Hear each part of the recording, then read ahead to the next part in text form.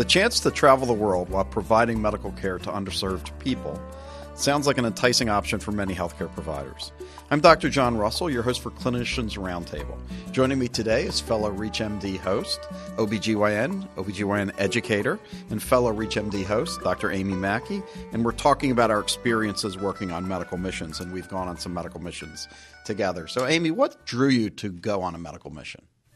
I think the thing that drew me most for a medical mission is the thing that drew me into medicine in the first place. It's the opportunity to provide care to patients who need care. And on a medical mission, you are doing just that for patients who are in very resource-poor areas. And so the gratification of doing mission work is really fantastic. That plus the travel. It's nice to see other places. How about you? A couple years back, we had at the hospital, we had Dr. James Werbinski, who was the head of Doctors Without Borders, and it was so inspiring. And certainly what we do, we're not putting ourselves that much in harm's way, although Honduras is in a bit of a pickle.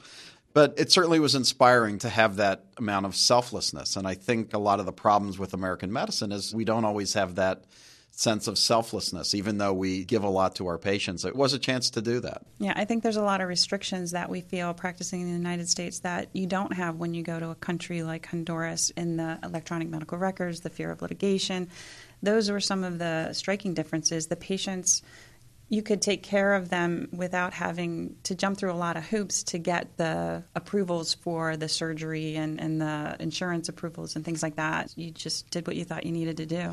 Although certainly when we go on it has not been this effortless type thing. Yeah. It's not like we just show up with some suntan lotion in a bag. There certainly is a lot of work behind the scenes. Definitely. And I'm very grateful to Seth Newman for really pulling this all together for us to be able to go on such an amazing trip.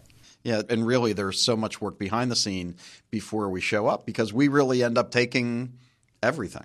Right. It's also gathering the equipment that we take, the medications that we purchase, but also after we leave, especially from the hospital side, having people there in those countries to provide post-operative care to the patients that we operate on is something that has to be arranged ahead of time too. So usually a little bit of this division of work when we go to these different countries, you're usually part of the hospital team and you're doing L&D stuff, you're doing some surgical cases, and I'm going out into villages and seeing some things.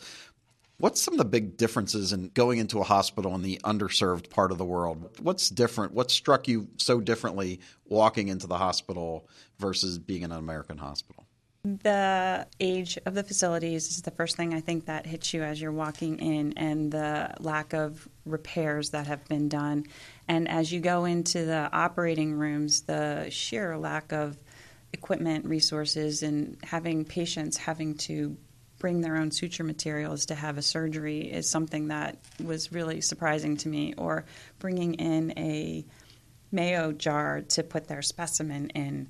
And then if they chose to have their specimen analyzed, they'd have to take their specimen jar to the pathology department, pay for that up front, and then the pathologist would read it and render an opinion for us. So that's what struck me. But I'm sure in the villages you ran into a lot of I think one of the things when we dropped you guys off at the hospital that the one ambulance had no tires and had no wheels and was up on cinder blocks. But going out into the villages, I think some of the things that kind of struck me, and often the level of poverty is something we just don't have a sense of here in the United States. And, you know, poor people in the United States would be fairly well-off people in some of these countries. So I think just poverty to a level and then seeing things that you just don't see anymore. You know, seeing club feet, seeing people who had polio, seeing diseases that don't really exist anymore, and a little bit of just kind of desperation that people would travel 2 hours to come and see us when really we weren't having that life-sustaining, life-changing bit of intervention that we were going to make on that particular day. Did you feel when you were there that you made impact on individual lives?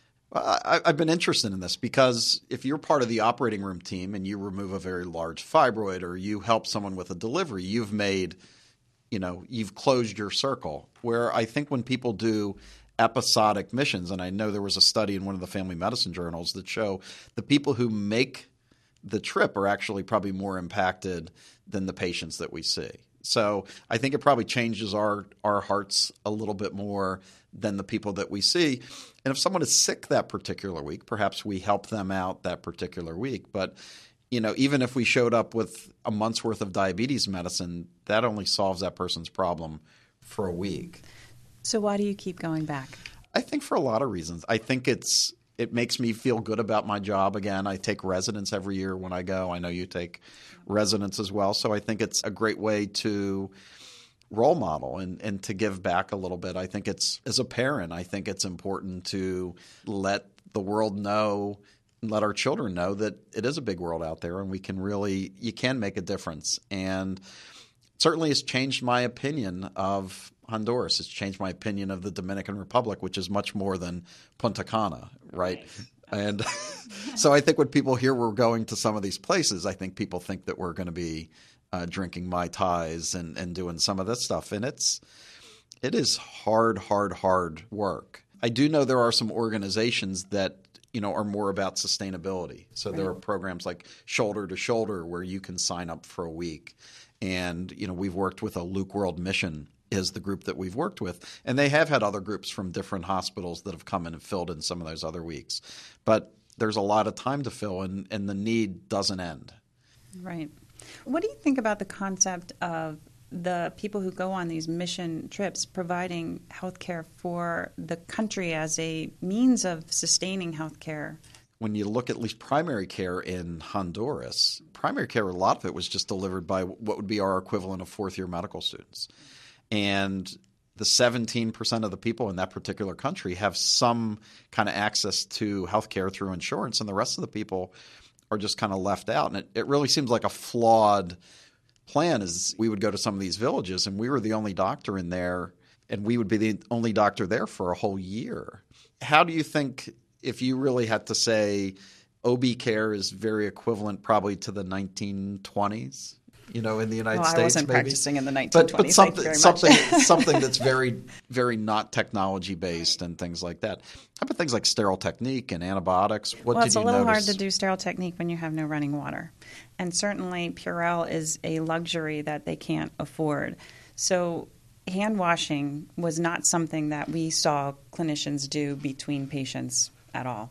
To operate, we had bottled water brought in, and people would pour it over our hands so that we could scrub for that. But the basic things that you would expect as far as sterility were a challenge. The drapes that we use in the United States are impervious to water. The drapes here had holes in them frequently because they had been used so commonly. The laparotomy sponges we used to take blood out of the operative field would be washed and reused the next time. So much of what we use as disposables, they would reuse over and over again out of necessity. The Bovi pads, which we stick on people's legs for cautery, they would put gel on it because it no longer sticks and lay it underneath them so there was contact.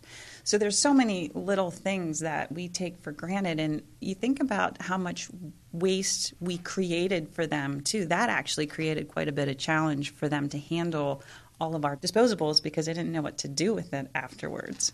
I think some of the other things that really stand out to me is how much soda, at least in Honduras, how much soda advertisement there was. And we would drive kind of hours away from where we were staying near San Pedro Sula, and we would be 2 hours away in some distant villages, and there would be Coke and Pepsi signs painted on the side of buildings that could barely stand up. And the penetrance of soda was really shocking to me. And there was such abject poverty, but there were still advertisements, and I found that to be amazingly did that stand out to you? Yeah, it really was pretty remarkable where you saw Pepsi Cola and Coca-Cola on corrugated metal that was the side of somebody's house. And you saw that all over the place. And, we think about sodas in the United States and the sugar content and how that's contributed to some of our obesity challenges and diabetes and think about what it is that they have access to. And, even just clean water, I think, is a challenge for them as well. But it is pretty amazing how much you see advertisements there in places you wouldn't expect for soda. If you're just joining us, you're listening to Clinicians Roundtable on ReachMD. I'm Dr. John Russell, and I'm speaking with Dr. Amy Mackey about medical mission work. One of the things that also stood out to me is last year when we were in the DR, the interns didn't own stethoscopes. And I find that really amazing is we had 2 interns that went out with us as translators, and they didn't own stethoscopes. And it was like, how do you track diseases? And they have CBCs. So oftentimes they would track the arc of someone's illness with regard to laboratory stuff and not necessarily clinically. I actually really enjoyed being in the Dominican Republic with the medical students and the residents that they had there, because they were so eager to look and observe and participate and ask questions about what we were doing and why we were doing it. And I was pretty actually surprised at their basic level of knowledge, that they had a very good sense of disease processes. It was more the resources to be able to treat them and to follow them. But I thought at least their education was actually pretty good for where they were, and that's when you start seeing them make do with the things that they have, where you use the DeWalt drill in the orthopedic surgery, and you have to go and buy blood down the street at the blood bank if you need it, because the hospital doesn't have it to give. One of the cases that was really amazing that I remember is there was a little girl in Honduras who was going to be amputated. She was going to have her heel amputated because she had an osteo. And one of the orthopedists who went with us, we were asked to go and see this particular young lady who was up on the wards. And he was like, no, she doesn't need an amputation. We can go in there and clean this out a little bit. And I think sometimes when places are so resource poor, they are going to take a Civil War type approach to public health. Right. And it's, doing amputations are cheap and quick and easy. And certainly that wouldn't have been the best thing that would have been for this little girl. I found that working with one of the OBGYN physicians and surgeons in Honduras, that the surgery that they would do would be different than what we would do in the United States, because their goal was to fix the immediate problem and not to get themselves in trouble. So doing an extensive dissection where you may end up getting into the bladder or into the bowel would have very different ramifications for somebody in Honduras than it would in the United States. We can fix the bowel. We can fix the bladder here. We have specialists who we can call in to help us with surgery when the dissection gets hard. But they don't have that there. And so they may not dissect out the entire ovary in an endometriosis case, because they're worried that if they get into the bowel that they don't have the antibiotics to treat the infection that can come from it. So they do modify what they do, and it's not really a reflection on a lack of knowledge or interest in patient care or outcome. It's more understanding the environment that they're working in and modifying what they do to try to do the best that they can with what they have. So we saw a little girl kind of late in the day in one particular place. I think we had seen like 600 people on this particular day, and it was 103 degrees in the room that we were working in. And this little girl came in, and she had about a 105 temperature, and she had all these marks around her neck. And we were trying to figure out, and one of my partners was seeing her, and we were trying to figure out, does this look like child abuse? What's going on with this particular girl? And finally, through translators, what we figured out is they thought she had worms, and they treated worms by taking hot garlic and putting kind of hot garlic around this young girl's neck. Eventually, we figured out a ride for her to get down the hospital, and she got admitted, and she ended up having dengue, a form of dengue fever. But some of the treatments, saw a woman who had a large ulcer on her neck, on her leg, and her family was convinced because she had walked by a cemetery. That's why she had. So some of the things, I think, the resources aren't the same as in the United States when everyone's going to pull up something like a WebMD or something like that to answer their clinical question. Are there any cases that stand out to you? Oh, there's plenty of cases, and it's hard to pick one or two. But I think one that I was involved with was a C-section that we performed. We had been in the operating room most of the day, and the physician had decided a C-section was going to be needed for this patient. And because there's no monitoring, when I delivered the baby was blue, apneic, floppy, and I wasn't sure if there was even a heartbeat. And it was a realization that without the monitoring, you kind of get what you get at the end of the day. And Jerry Cleary, one of our neonatologists who went on the trip, was there, and he didn't really have a lot of tools in his bag either to help with the resuscitation. So he was bagging the baby, and I think they had to do some chest compressions. But the baby responded really well, fortunately, and Jerry became the hero of the delivery room, which was great.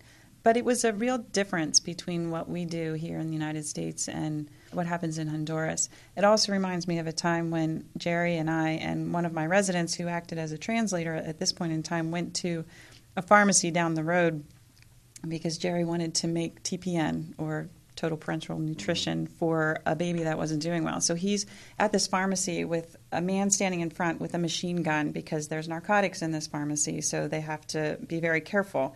And we're standing in this pharmacy feeling like we're being watched by everybody who's walking by. And he's buying lipids and amino acids and enzymes and protein and whatever else he needed to create this TPN formula to give this baby that wasn't thriving in their nursery. So that was an interesting trip. I know Seth was not happy with us for going on that trip when we came back. And I think one of the things is our model, we go with a big team. So we have OB and neonatology and surgery and orthopedics and family medicine, and we go with a lot of different people. I've really kind of felt if I was giving someone a recommendation to do some mission work, I think there's a certain kind of safety in going with some colleague and to do that as opposed to solo OB finding a place to go or solo family doctor to go.